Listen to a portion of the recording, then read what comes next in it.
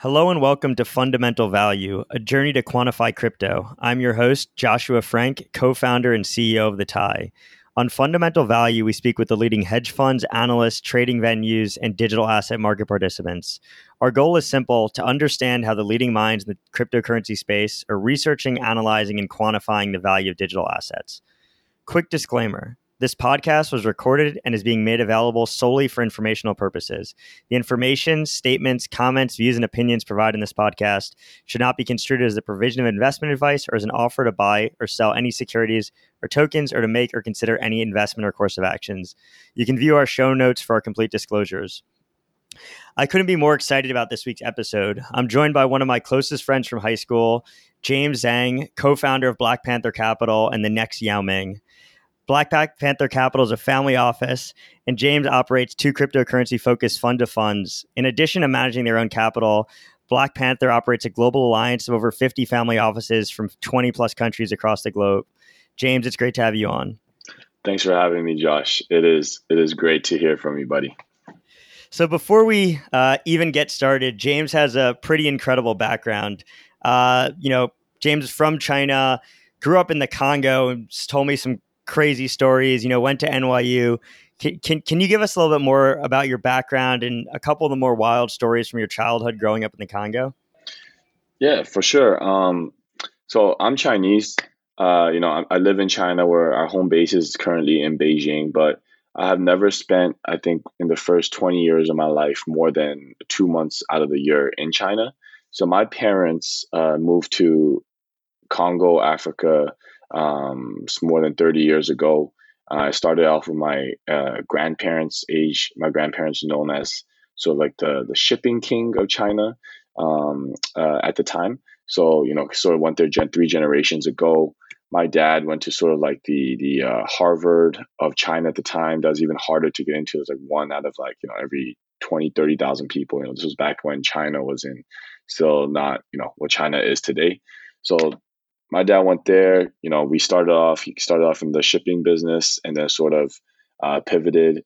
Congo is known for two very, very unique natural resources: cobalt, which is used for EV vehicles, and second is diamonds. So we moved into the mining industry. So I personally lived in Congo for 14 years. Just a little background on the Congo itself. It's this two: Republic of Congo and Democratic Republic. So I was in the DRC.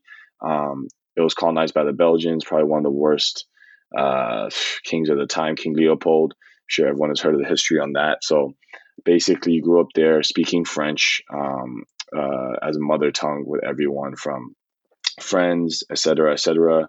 I went to the only American international school there, which was very fortunate. So that's how I could speak English well. And then Chinese is actually my third language, which I spoke at home with my parents. So honestly, just Congo was I never realized how unique of an experience it was until I sort of went to Hong Kong for high school when I was around like 15, 16, and which is when we met.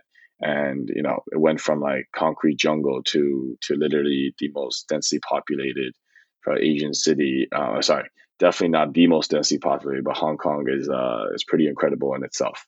So yeah, I mean, happy to jump into some of these crazier stories later on. But I think one off the top of my head was I had to leave overnight in my seventh grade from Kinshasa, the capital, to one of the most boring but most beautiful places I've ever been to in the world, Victoria, Canada, due to civil war in Congo. So basically, every 4 years, during election times, there's always something insane or crazy that happens, and you just got to cross your fingers that it doesn't keep happening, because basically the president is a democratic country, but obviously the U.S. and China have very different interests in helping and in geopolitical aspects for it. It said that the Congolese president, if he uses resources well, is the richest man on the planet with the amount of natural resources available to him in the country. So what do you miss most about living in the Congo? What was the coolest part about being an expat living in the Congo growing up? That's the thing. Honestly, I never really felt like an expat in the Congo. I spoke Lingala there as well, so that's the fourth language I speak, which is a local dialect. I honestly never really felt racism or like sort of on the outside in Congo, just because my friends growing up, etc. We kick it like it's just normal. It doesn't really it wasn't really, it was a mix as like in my school. I think 70% black, uh, um, and there was like 15%, 20% white, and then there was a lot of Indian kids. My sister and I were the only Chinese kids that were actually in the school, but honestly never experienced anything sort of like uh, too crazy or racism. Honestly, the thing I missed the most, probably the food. The Congolese food is amazing. Like I think African food in general is very underrated and underrepresented in the world. So whenever I go back to Africa, which we go probably once or twice a year, we try to visit a few countries. Congo honestly is not the top of the list. I'll just give you for an example. For example, like when we go to Zambia or Zimbabwe, which is the new South Africa, and Tanzania is for watching animal migration, etc. 6-star hotel to view all of this. And when you tell them that when I told them I'm from Congo, Kinshasa, they're like, wow. So like to someone from Africa, when they hear you're from Congo, Kinshasa, that's like, if you're from Manhattan and you say you grew up in the Bronx or something like that, Queens, it's like sort of like that sort of a stipulation. Very cool. So let's fast forward. I don't know, 8, 10 years from the time that you left the Congo. Can you give us a little bit of a background onto what you're doing now, which is Black Panther Capital, how it all got started, and what types of companies BPC is investing in? Yeah, so Black Panther Capital honestly started. I would have to take you back to since my college days. I went to NYU in 2013, studied computer science.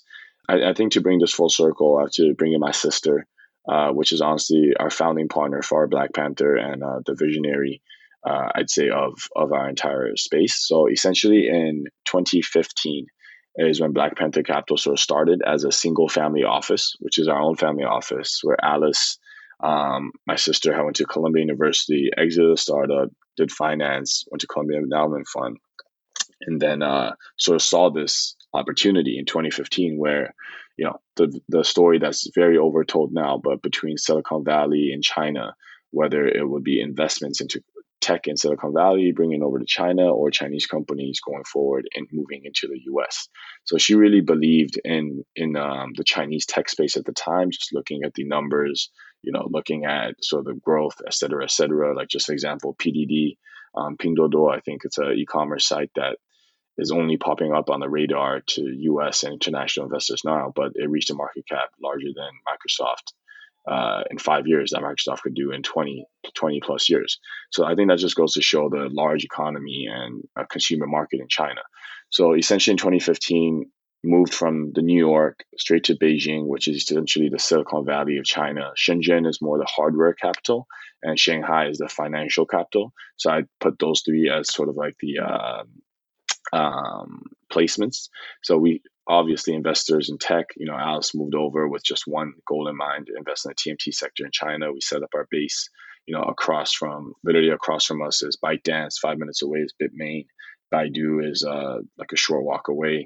So our goal at the time, when Alice started, is to invest in these tech unicorns, whether it be to find Series A, Series B growth stage companies, or later stage ones even, and have our family invest.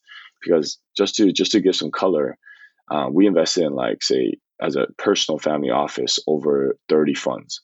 From Noah Wealth Management, Sequoia, um, Vista Equity Partners. Got very very lucky on that one. Robert Smith came to China for I believe only one day in his life, and that when he did a sort of a roadshow in Shenzhen, and my mom was the only Chinese investor that had invested, this is decades ago.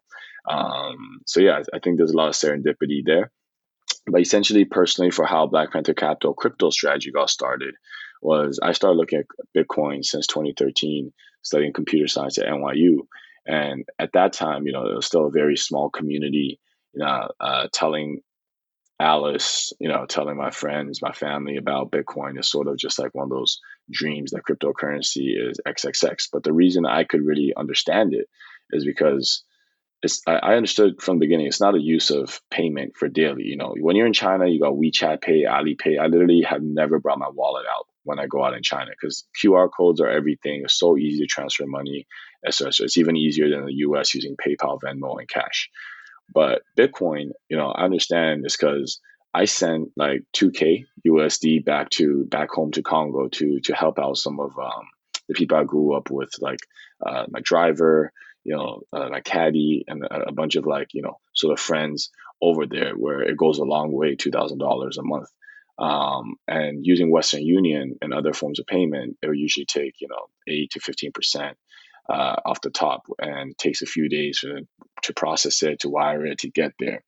Now, using Bitcoin, I realized just this one simple tool. I send it to him. It takes an hour from literally my dorm room in New York, at NYU in Washington Square Park, to him in Congo, Kinshasa. Then he would just take the Bitcoin and sell it locally, P2P with someone, and within 2 3 hours, he has that cash to feed his family, to do whatever it is that's necessary to honestly move on with life. And just from that one use case, I realized it's honestly not the fastest form of payment, but the use case is there, whether for remittance, but obviously now we see it's digital gold.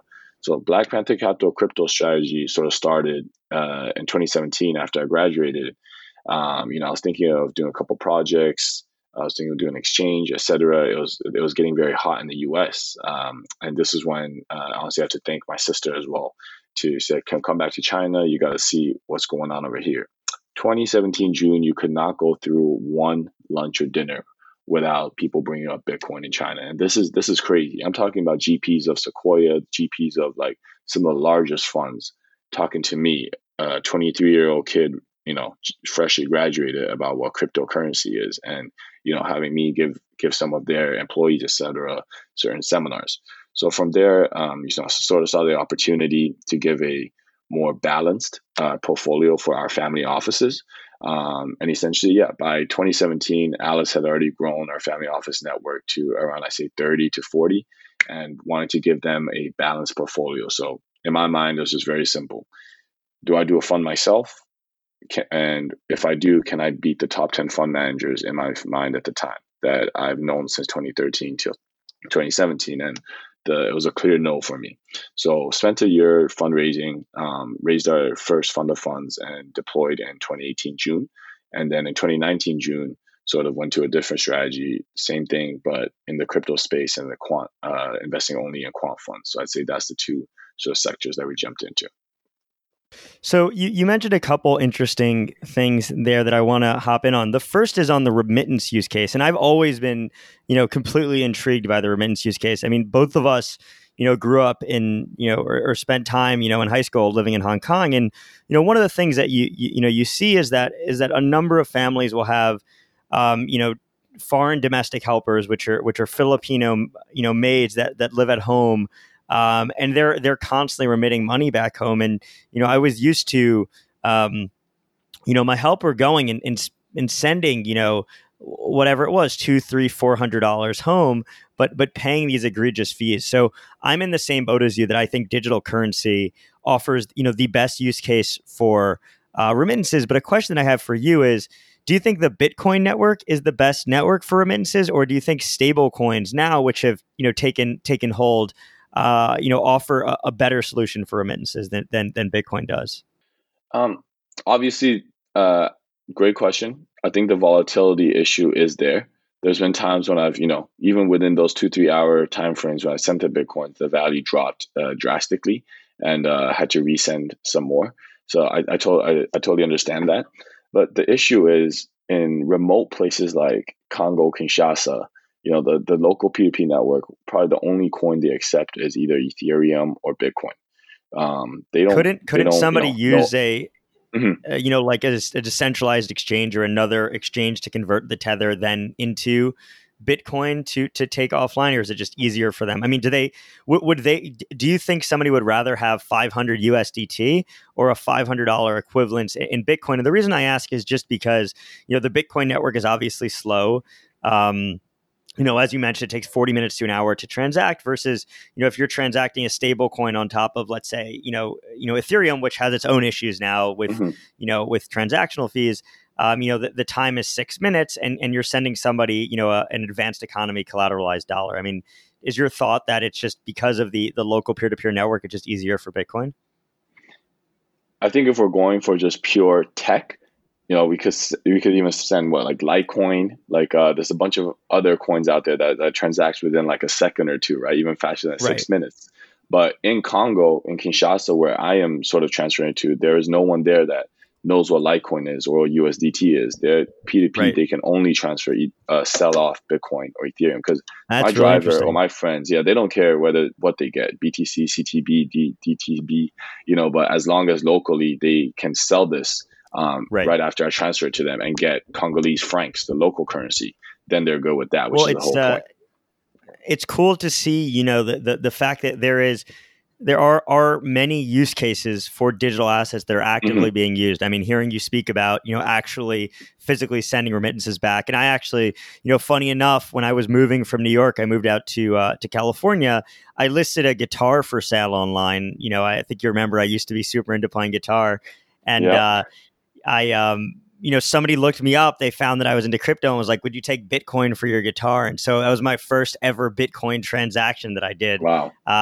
which is pretty interesting to see. It actually kind of come full circle. Look, I obviously am a believer in the Bitcoin as a digital gold narrative more than I am as a as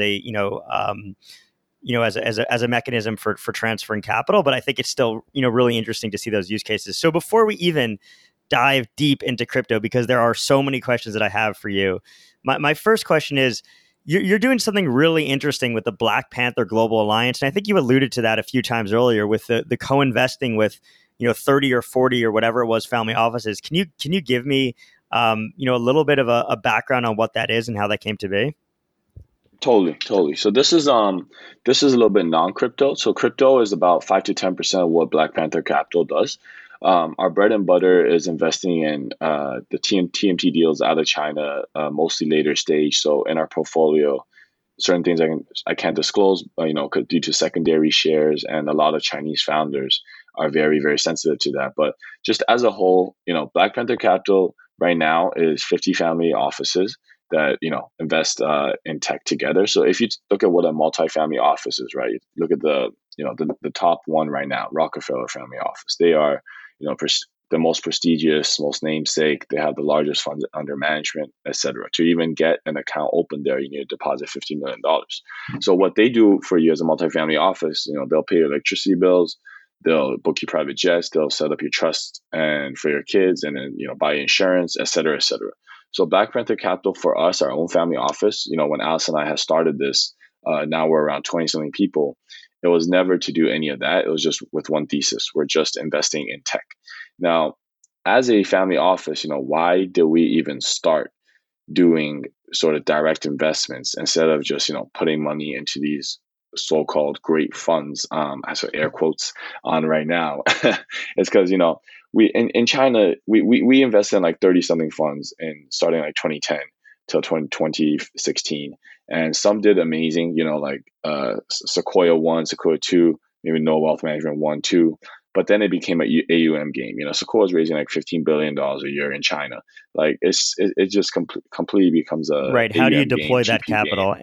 And it's funny because that Exactly, comes full circle exactly. with crypto as well, right? Where, how do you deploy capital, let alone trying to buy shares of ByteDance, which is TikTok? How do you deploy capital in illiquid cryptocurrencies? Which is kind of funny to see, how you've come Right. full circle in that regard as well. Yep. So I mean, like, just to finish out that thought, it's like for us, the reason we position ourselves as investing in the Chinese TMT sector is because, one, we feel like this is the highest growth sector, and that's why we do it. And the Global Capital, Black Panther Global Alliance is sort of made up of 60 members right now in various areas of the world. So from India, we have a few of the most influential family offices there. Indonesia, the largest market we feel for Southeast Asia, where we're opening an office soon. We're working with, I think the newest, richest family office over there. So essentially, we want to work with the Black Panther capitals of each area. We're not going to go into India and say, we know these companies really well. This is how we're going to navigate the regulation, because there's no way we know it as deeply as the Black Panther capital of India, so to speak. So that's how we sort of form this alliance, so everyone can sort of meet once or twice a year, discuss ideas, but more so invest together in different geographies, led by the family offices that are kind of more in the know-how of the areas. Instead of investing into funds and doing sort of co-investments with them, we feel right now it's a deal flow game, purely. Like, give you an example, ByteDance heated up, I think, from 75 billion valuation in December to 130 on secondary shares as of like a month ago. Obviously, with the Trump TikTok situation, it's gone down a little bit, but it just goes to show like a lot of U.S. and other capital around the world has not really caught on to sort of the Chinese trends and the Chinese companies. Another one would be PDD. Another one would be Kuaishou. Kuaishou, I don't know if you heard of it, but it's like a competitor to. It's also a live streaming app. It's only 22 to 30 billion in valuation, but very, very similar and doing amazing things similar to ByteDance. So we sort of like to find these hidden gems that are not already at the ByteDance TikTok level, but also still in the growth stage, pass and have product market fit and have already solidified themselves. So one last question. I mean, we could do an entire episode. I mean, BPC and James are obviously doing a tremendous amount outside of crypto. But, my last question before we dive into crypto, and I think it's a good transition as well, is what are your thoughts on, the I guess, fighting that is, existing between United States and China? And I'm not asking you to give an opinion, but more of, how do you feel that that's putting a lot of the investments that you have at risk, or are you comfortable? Is it giving you any more hesitation to write checks? It's a great question. I think it's first off, I think it's given everyone, any investor that does cross-border investments, a lot of pressure seeing what one person will tweet can change your investment thesis, right? But at the end of the day, for us right now, we try to the checks we've written, for example, DJI. I'll give an example, right? DJI drones is like the Apple of the drone industry. They probably have like the largest market share. The second one is completely non-existent even by far, and just in the technological aspect. So on our due diligence, on our trip to the US, we sort of speak with the military, we speak with various aspects and be like, are you able to replace DJI drones? Like literally the military cannot find an alternative to DJI drones, even with all the backlash that Trump has sort of given it. And listing, obviously there will be a lot of issues for us, and for investors in the timeline. We expected a 1 to 3 year exit, IPO on the Nasdaq. The company is so cash flow positive that it's not even in a rush to go public. But there's definitely been some issues there. But we're not really sort of like too worried about just from a fundamental perspective, because if the military doesn't use DJI, they literally their budget would have to go up insanely. They would have to fly a 2 helicopter manned mission just above a mountain just to see what's going on, instead of sending 10 drones out there and triangulating everything to 360. So from a fundamental perspective, we're still very confident. But at the moment, of course, there's a lot of hesitation in doing any transactions. So Chinese companies that will be listed in the Nasdaq and that are USD denominated. So you mentioned a lot of due diligence here, right? And regulation making you weary and making you potentially do a little bit more due diligence. So you spoke earlier about originally starting with fundamental funds and then moving to quantitative funds. So what I'm wondering is, across both fundamental and quantitative funds, which you allocated to, when you decided, or when you decide to allocate to a particular crypto fund, what are you looking for, and how are you doing your due diligence on funds, especially in light of the fact that as an emerging asset class, these funds inherently have very small track records? Mm-hmm. Yes. So starting with our first fund of fund, maybe it was a purely long, sort of fundamentally driven fund. Funds such as like Scalar Capital, the metastables of the world, where 80%, to 90% of their portfolio is in tokens, liquid tokens. You can buy in the secondary market, Bitcoin, ETH, Monero, what have it. And the other 10 to 20% per se is into the tokens. So kind of like, it's honestly very similar to the traditional space where you invest in with certain funds like Sequoia so that they can give you co-investments rights into certain companies that you would not be able to access yourselves. So in crypto, we, at the time sort of really believed in Josh Naval. We feel like they see every deal flow that passes through. So sort of the side pocket is what we really are investing for, where there can be a much larger return than holding tokens, because we understand that those long sort of value funds, how do we hedge that? So we hedged it with sort of the VQRs, the virtual capitals of the world that do arbitrage, that maximum drawdown, things like negative 5.5% in like 1 month out of 2 years. So that's kind of how we hedged our fund of fund portfolio in general. But in the due diligence process, honestly, one is seeing the long track records, and then two is taking a chance on some of the first time fund managers. So on the long track records, you have Metastable. They started in 2013, made their sort of like the Pantera Capitals, where they made their name on maybe just buying Bitcoin, but they've already solidified their positions as the Sequoias of the world. So any of the in the crypto industry, so any of the projects fundraising, would love to have them on their cap table, so to speak, as an investor, and have allocate a certain amount of tokens to them. So that was not as hard of a diligence process, but we understood that if Bitcoin dropped, say 30%, our portfolio, and our fund of fund would take a big hit as well. So we were very long asset class at the time. And just full disclosure, we sort of deployed at probably one of the worst times in 2018 June, right at the beginning of the bear market. But they've honestly managed quite well, I have to speak, in a sense to speak, a manner. On the other hand, you got first time fund managers such as Scalar Capital, Linda Shea and Jordan Clifford, great guys, talked to them multiple times, very, very smart in the space. But as a first time fund manager, we always are wary, because they can give you the largest returns, because if they can leave whatever they were doing before to run a fund and raise X amount of capital, they obviously have some things in their back pocket. For example, in the traditional space, if the head of Sequoia Healthcare leaves to raise their first fund, usually people are wary, but we would be the first check in as a family office, because we love that. He can probably get some of the best deal flow in the space that Sequoia couldn't. And then we also have co-investment rights because we're an anchor investor. So that's kind of like what we did with Scalar Capital.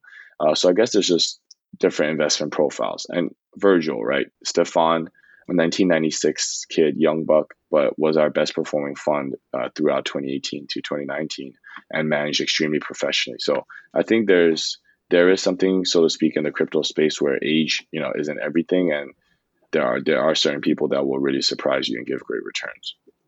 Yeah, I mean, what interests me, right, as looking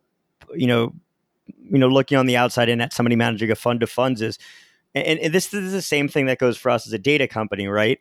Like, is data from 2016, what happened to the price of Bitcoin in 2016 and what investor sentiment was in 2016, still relevant to 2019? Is there the same level of relevancy, or to 2020, right? And how can you judge the track record, of performance in a completely different type of market? Is that something that ever went through your head as you were co-investing in these, or as you were writing checks into these different funds? Is that something that you saw play out in reality? Totally.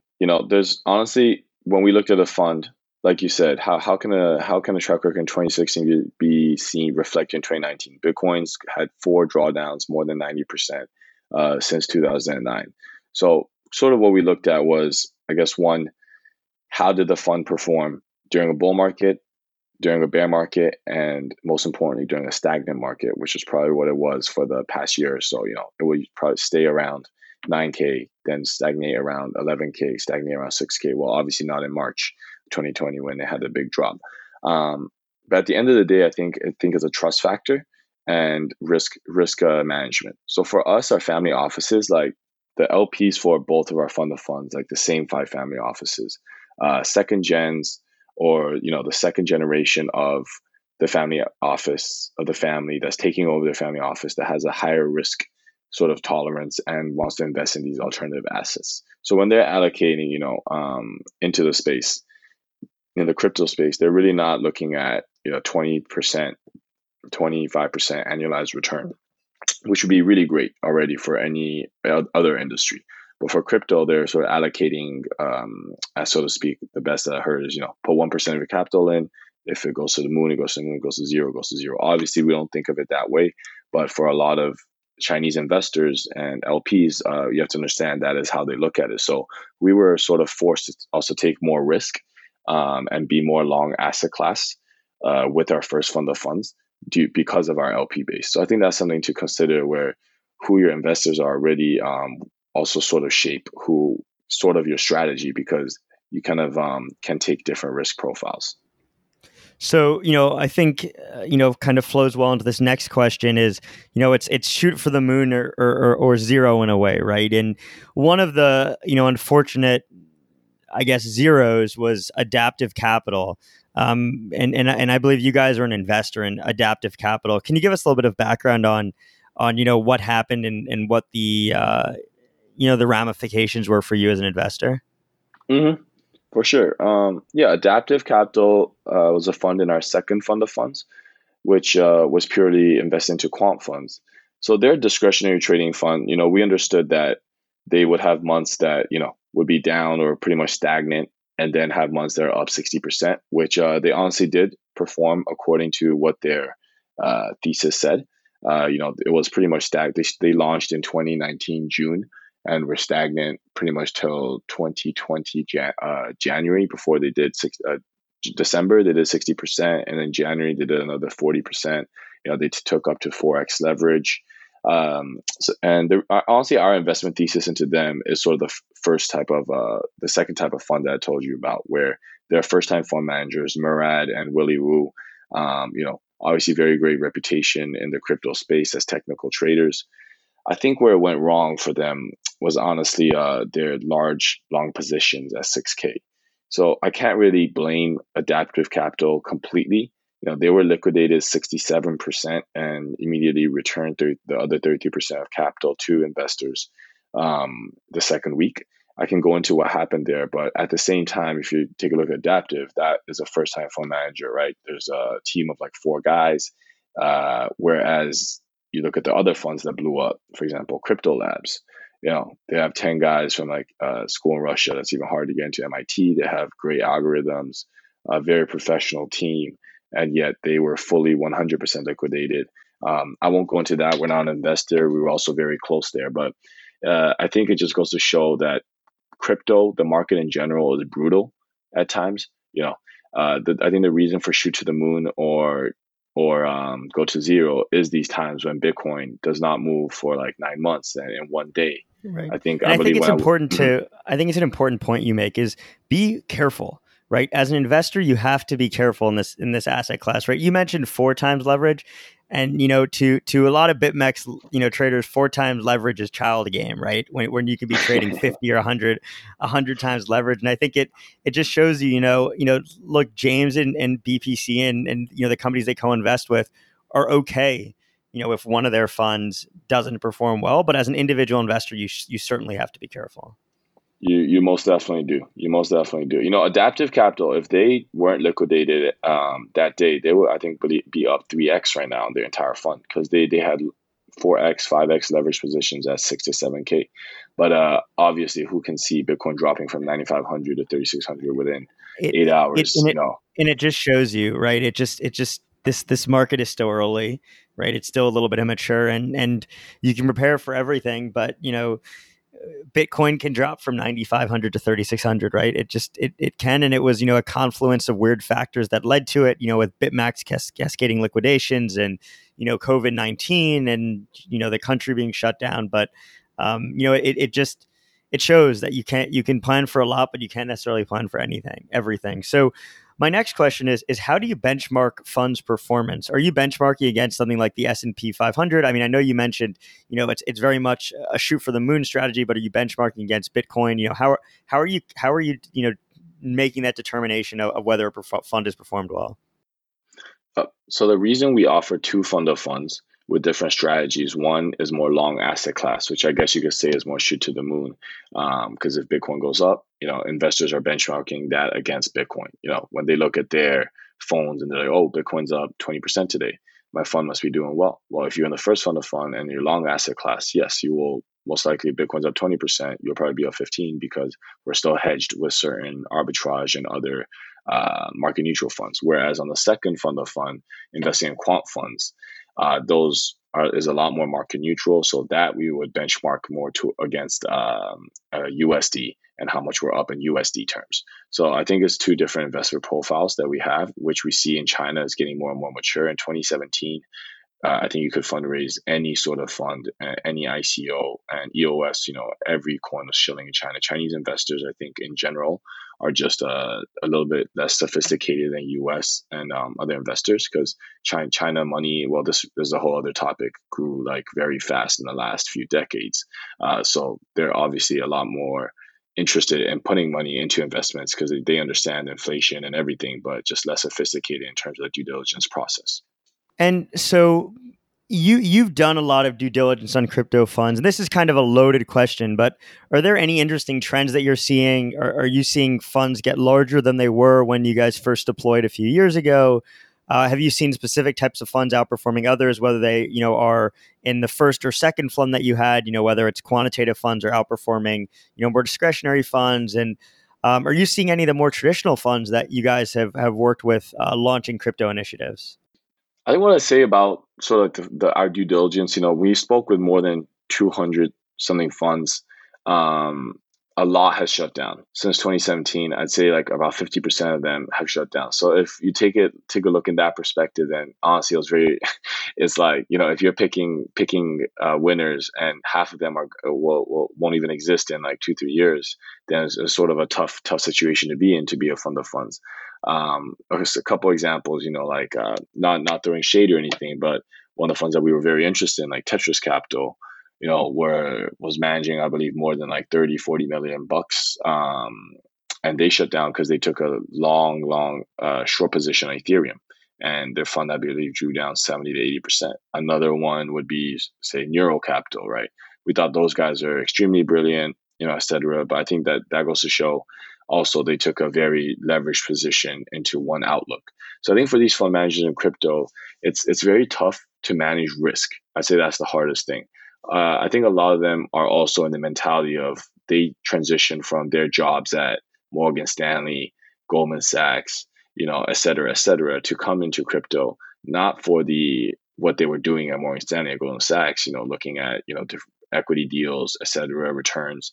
They're looking also at much higher returns and honestly trying to get more into the crypto space. So for these bets, it's just insane, right? Like you look at a few days ago, Zeus Capital got liquidated because they were short Chainlink, and Chainlink goes up 30% and they're done. So I think it's just a lot of bets that you cannot control, and there's not a lot of fundamentals that you can sort of due diligence in the crypto market at the moment. It's sort of you have to trade with the macro trend. So that perfectly transitioned into my next question was, you made some investments initially in discretionary and fundamental driven funds, and it sounds like a lot of that was for deal flow. But how do you actually define fundamentals for crypto, or do you think this is a market that still lacks fundamentals? Yeah, that's a great question. So using sort of our mindset of Black Panther does in the traditional space, investing into funds and sort of getting follow-on allocation, et cetera, whether it be, the Sequoias or with more like the China Renaissances of the world, their healthcare funds, there's great follow-up investments that, you can honestly due diligence fundamentals very easily. What is their forward revenues, what's their earnings, et cetera, et cetera. For crypto, one, I realized it's a myth that you will get follow-on investments with these funds because they're so over allocated, these projects, and there's so much money in crypto that no fund will have extra allocation for you as an LP, for one. Two, just goes to show the YC model doesn't really work in crypto, taking X amount of percentage equity of your company and then giving you a co-working space and then giving you guidance, because people in crypto, founders, have already made a lot of money just by being in crypto and holding an asset. Probably when they came in 2010, 2011, and if you're in by that time in Bitcoin, you made a lot in Ethereum token sale. So they are not lacking money. So I think a lot of the projects were very ambitious and set higher goals rather than sort of like lower benchmarks for themselves. And that's where one out of maybe 100 companies and bets would work out. So, aside from operating a fund of funds, you're personally investing in the space, and I think you mentioned earlier that you've redeemed some capital, which is now being allocated. You guys are personally trading now. So, what specific projects have you excited now? Are you mostly interested in Bitcoin? And are you guys more long term now, or is it more discretionary active management? Mm-hmm. So for Black Panther, we redeem from certain funds just because we feel like we're paying 220, honestly, for a lot of funds to be holding Bitcoin. It's just to say it plainly in many ways, which we can custody ourselves using BitGo or one of 100 other great custodians. So for us, Black Panther strategy, what we do right now is lucky enough throughout this time in the space, we're able to find some amazing traders. So we run our own sort of options fund strategy right now where the volatility is great in the space and there's a lot more transparency. Running a fund of funds, you got to wait for audited reports. I think that's one of the pain points that people don't understand. Our LPs at the end of June want to know exactly how June did, or at the end of July, how was July? But you then got to wait for NG Stover, one of 10 other fund admins, to come audited and then give you an audited report literally in 1 month later. So you don't even know exactly what happened the last month and how the strategy performed. And by that time, you probably do not have that much transparency. So for Black Panther right now, our LPs are still very much interested in being long in the space, but also for us to sort of create a strategy where for them, they're a bit more risk averse and are hedged. So the options sort of trading fund that we're doing right now is what we feel like we're very comfortable with, as we can see every trade ourselves. We're doing everything ourselves. And also in general, we see a lot more capital coming in and more professional traders, so to speak, not kids that are 1 or 2 years out of college doing a fund because they were in it, since the beginning and believe they can outsmart many of the traditional space traders. We are much more comfortable looking at, for example, a Fires Capital, Baiyu was at Two Sigma, et cetera, great trader, and then comes into the crypto quant space in March, managed the risk very well. So I think we're seeing a lot more like Gabriel, Motion Capital. I believe they're going to do a raise soon. He was at he ran a prop. He built up the Vault prop desk for Stony Bridge. So guys like that, we're a lot more comfortable with in the sense that they have been there, done that in the traditional space, and now are coming into the crypto space. And would you bet on a 2-year kid out of college or someone like that? So for Black Panther, we're sort of finding these sort of hidden gems, guys that are coming in that are their capacity is all limited. I think that's the one thing I'll leave everyone on in this. Like, a really great quant strategy cannot go over, I believe, 50 million in the crypto space right now. Take Virgil Capital. When we subscribed, they were, I think, around 40, 50 mil. They ran up to 100. Stefan was very, very responsible in what he did. He returned a lot of capital, et cetera. Said our strategy honestly just runs to 50 to 60 mil. Otherwise, it eats into our alpha. So I think anyone pitching a strategy right now that's quant that goes over 50 to 100 million is kind of dreaming a little bit. Yeah, no, that's super interesting. So are you guys actively then looking for more traditional fund managers that are now in crypto? And if so, are you looking still for more quantitative funds, or are you open to both discretionary and quantitative, funds that are started by traders that have, serious track records, potentially in other asset classes? And would you be more interested investing in, for example, if you're, a Two Sigma raised a crypto fund versus, if a trader from Two Sigma went and started their own fund? Mm-hmm. So I think the crypto space right now is only like 300 billion market cap. The Two Sigmas, the large players of the world are not jumping in just because I feel like the money is too small for them still. So it's more so guys from their funds that are leaving that are trying to implement certain strategies and make a name for themselves and raising 20, 30 bucks to do it. So for Black Panther right now, we're looking for, honestly, what we do is a lot of managed accounts now. We feel like managed accounts with traders are one of the best ways to go to, one, due diligence and dollar cost average in put money. So for example, for Adaptive, we were able to do a managed account, then we were able to see that their strategy, what they were pitching versus what they were actually trading was very different. They showed returns in the first previous 7 months of what they did, up 7x on Bitcoin, but maybe that was just on $10,000 to $100,000. And what they were doing when they started trading with us, we when we were already locked in for a year, we feel it was very different. So I think for a lot of other fund of funds in the space as well, and I don't want to speak for other fund of fund managers, but we've managed accounts are always something that make you feel more comfortable. So finding those sort of guys that are willing to do managed accounts, and put their reputation name on the line because they're just that confident that they don't need to lock you up for a year and take a management fee. That is something where your incentives are aligned and you're on the same boat. Sort of like, GPLP, our family office always puts in at least 10% of whatever equity investment we make. So people sort of know we're also all on the same boat. Yeah, and so I think that's super interesting, and I don't think something that a lot of people talk about publicly is managed accounts and whether or not hedge funds are actually running side managed accounts for individuals. So back to Black Panther and trading their own capital. I know that you personally are also trading, or at least trading alongside the rest of the BPC crypto team. So are you personally a more passive or active investor, and have you seen that change over the last few years? Yeah, I definitely say I was more of a passive investor before I bought Bitcoin. I think about eight. I'd say that I guess you could say Bitcoin maximalist. I believe that Bitcoin is the only non-binary bet in the space right now. It's been proven. It's digital gold. I don't think it's going to go away. Ethereum, sure, it could go past 10,000. It's leading. I think it's currently leading this bull market with decentralized finance. But at the end of the day, I think it's still a pretty binary bet where it could go to zero at one point someday, whereas Bitcoin will not. So personally, myself, I used to just buy Bitcoins, put in cold storage, and I was like, not going to sell it for 10 years. If you look at gold, the market cap is around 3 trillion right now. Bitcoin is around 180 billion. So just based on that, Bitcoin has about a 10x value to gold. Paul Tudor Jones, et cetera, et cetera. The story.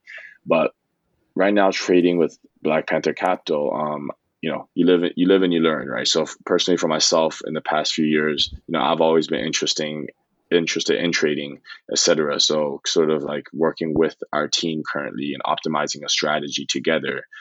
It's been great learning myself and also trading alongside and sort of managing risk on these accounts that we're doing ourselves right now for Black Panther.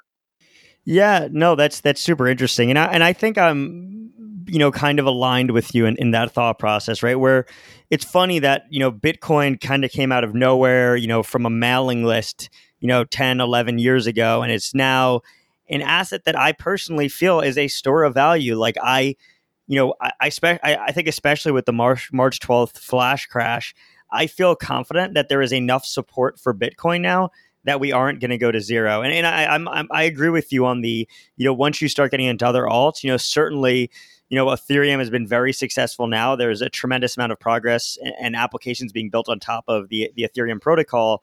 But I tend to agree with you that I don't think that it's necessarily, an asset that is going to continue to go up.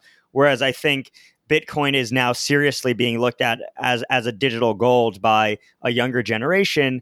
And I think that, we'll continue to see that, once a younger generation starts to come into power at larger hedge funds, at pensions, and regulatory bodies, I think that, we'll start to see more support for Bitcoin and for that digital gold narrative. So you mentioned earlier, a number of things about China, for example, Chinese investors being, a little bit less experienced, but also Chinese investors being much more eager to enter crypto in 2017. So can you highlight the major differences that you've seen between both China and the United States as it relates to crypto, both in 2017, which you mentioned before, but also to today? Has there been any notable shift that you've seen? Sure. So in 2017, the plainest way to put it is in China, it was mostly ICO pump and dumps that Chinese investors were getting access to, and there was the funds. I'm not even going to hold back, but like there's a pure scam sort of funds like in blockchain at the time. Like that just literally is like in blockchain. Li Xiaolai would be the advisor. X person. This other Chinese fund will be the market maker, and then you will do the shilling of it, and then boom, you pump it up. There's these WeChat groups, and then that's how it goes. So when I came back and saw like this is sort of what super respectable investors in the traditional space that were also our LPs and people we work with other funds were looking at and investing in, I just knew there was an issue there. You know, that's why we sort of did the fund structure to give access to more, how do you say, like a lot more professional managers. Whereas in the US, sure, there was also similar pump and dump situations in the ICO market in 2017, but at the end of the day, I think there was a lot more professional funds to choose from. So in China, it was a purely gambling, speculative space, which I believe is also what, one of the main attractions of crypto, where you can do no KYC AML and take 100x leverage and trade something, right? It's a casino. It's amazing, the accessibility of it. But there's a lot of risk, obviously, for what at the time Chinese people called chives, where you would get cut because you do not. There's a mafia in every space, and you, as a newcomer, I believe same thing for DeFi right now. People trying to stake and do a lot of yield earning. Did not know at what time to stop or dump, etc., because there's just a very small group of people controlling the actual information flow and the market flow, which is probably the biggest issue that crypto will have facing forward, or at least even for Bitcoin, where there's so many bad actors in the space making quick money. How do you differentiate that from the people actually trying to provide regulatory clearance to help the space and make it better? So one thing that we talked about earlier was that Bitcoin as a digital gold narrative and as a hedging hedging asset against macroeconomic uncertainty. That's a narrative that very much exists in the West. Is that a narrative that you're seeing in China now, or is it still very much a gambling type? Let me place 100x leveraged bets on these crazy DeFi protocols that may go to $10 billion tomorrow or may go to zero. No, I actually think Chinese investors right now have smartened up a lot in over on the east. So one, I think, is the mining. Some of the largest miners are in China, no doubt about it. Second, the largest mining company in the world is in China, Bitmain. Third, I think the most interesting thing is China right now is very actively, as a government, trying to create more blockchain projects. So China in 2017 September, basically, it was like Black Friday, cut off all exchanges. No exchanges, no trading of crypto, et cetera, et cetera. They saw what the craze was, and they knew something was wrong there. The government so essentially cut off everything in China against crypto. Now, the company that owns the most blockchain patents is actually in China. So Chinese companies understand that the Chinese government is really into blockchain and does not want to miss this wave, but it's just how to regulate it. So now, a few months ago, China came out with a handbook called Blockchain, Not Bitcoin, and handed it to literally every government official across all jurisdictions to read. And then there was an app that they would have to even log on to and fill out certain questions and do, etc. So China is actively trying to not only educate from the top down, from government officials all the way down to what blockchain actually is and the implementation, but also help companies with their blockchain strategies. I think seeing the DCEP Chinese Stablecoin Initiative come out. I'm speaking with a few friends that are working with the government closely right now, trying to get the first regulated Chinese crypto exchange going, instead of just doing the P2P trades on Huobi or OKEX right now. So I think there's definitely a sophistication level rising in China, and people are getting a lot smarter. And it's definitely not just putting money. I don't even think DeFi has reached sort of a lot of the East yet, in terms of like the investors that were burned before. It's more people who stuck through the bear market, are still in crypto, are large miners. Those are the people in the East that are doing a lot of decentralized finance plays. Yeah, and we've seen the same thing, across a lot of the data that we've looked at. So one of the, things that we have access to is data on, we're recording every single headline from 1,200 different data sources, everything from SEC filings to court cases, regulatory rulings, et cetera. And as we look at headlines mentioning DeFi, it seems like the DeFi headlines are very, very much concentrated among the existing crypto publications. And we've seen very little mainstream coverage. And I think that probably extends to China, where it's the people that were already in the space are the people that are involved with DeFi, but it hasn't really gone beyond that yet. So one thing you mentioned there obviously was the Chinese government and the blockchain, not Bitcoin, argument that they're being made that is being made. How do you think about regulatory risk as it relates to crypto? Is that a concern that you have? And do you think that there is more or less regulatory risk in China now that they're taking this blockchain, not Bitcoin, initiative to heart? There's obviously certain things. I think what I will say about the regulatory risk in China for cryptocurrency right now, and being a fund manager, running a fund of funds, etc., doing anything in crypto in China, if you already have an existing business, is that I won't say much, but Black Panther Capital does not advertise its crypto strategy at all in China. So there's zero. We will be on zero Chinese publications. We've been asked to take our names down. No, we've asked the publication to take our names down, etc. So I won't speak much to how other funds and how other Chinese investors manage their reputation, etc. But in China, at least, because 90% of our business is still investing in the TMT sector, etc. We do not do any PR in China whatsoever. So that is one. But I think two, regarding the blockchain, not Bitcoin, I think it's a great initiative, honestly. Like a lot of Chinese, when we are at dinner now, people who are interested in crypto, and I'm talking fund managers in other spaces or GPs of other companies. If you look at even probably the largest fund of fund in Asia right now for crypto, Dragonfly Capital, Hasib is there. There's a lot of great guys doing very interesting things. So for us, honestly, we're not too concerned about the risk. It's more so that how to provide a portfolio for our investors that they feel comfortable with, that not only are they just long the asset class, but they can also learn along the way. So for example, we have seminars, etc., that would bring our LPs or our investors to learn about what the space is, like what is this YAM finance that just happened last week, and give a recap sort of like of things that happened. So they're in the know-how, because for them it's like, the family office put in capital, it's very, very little. It's not comparable to any check size that they will put into any of our other investments that we do together. But so it's a more of a learning process together. And so let's finish off with two fun questions. The first is, what has you most excited about the crypto space right now? DeFi, straight up DeFi. Honestly, Josh, I don't know too much about it compared to, I think, half the people I see talking about it on Twitter and my counterparts in the West.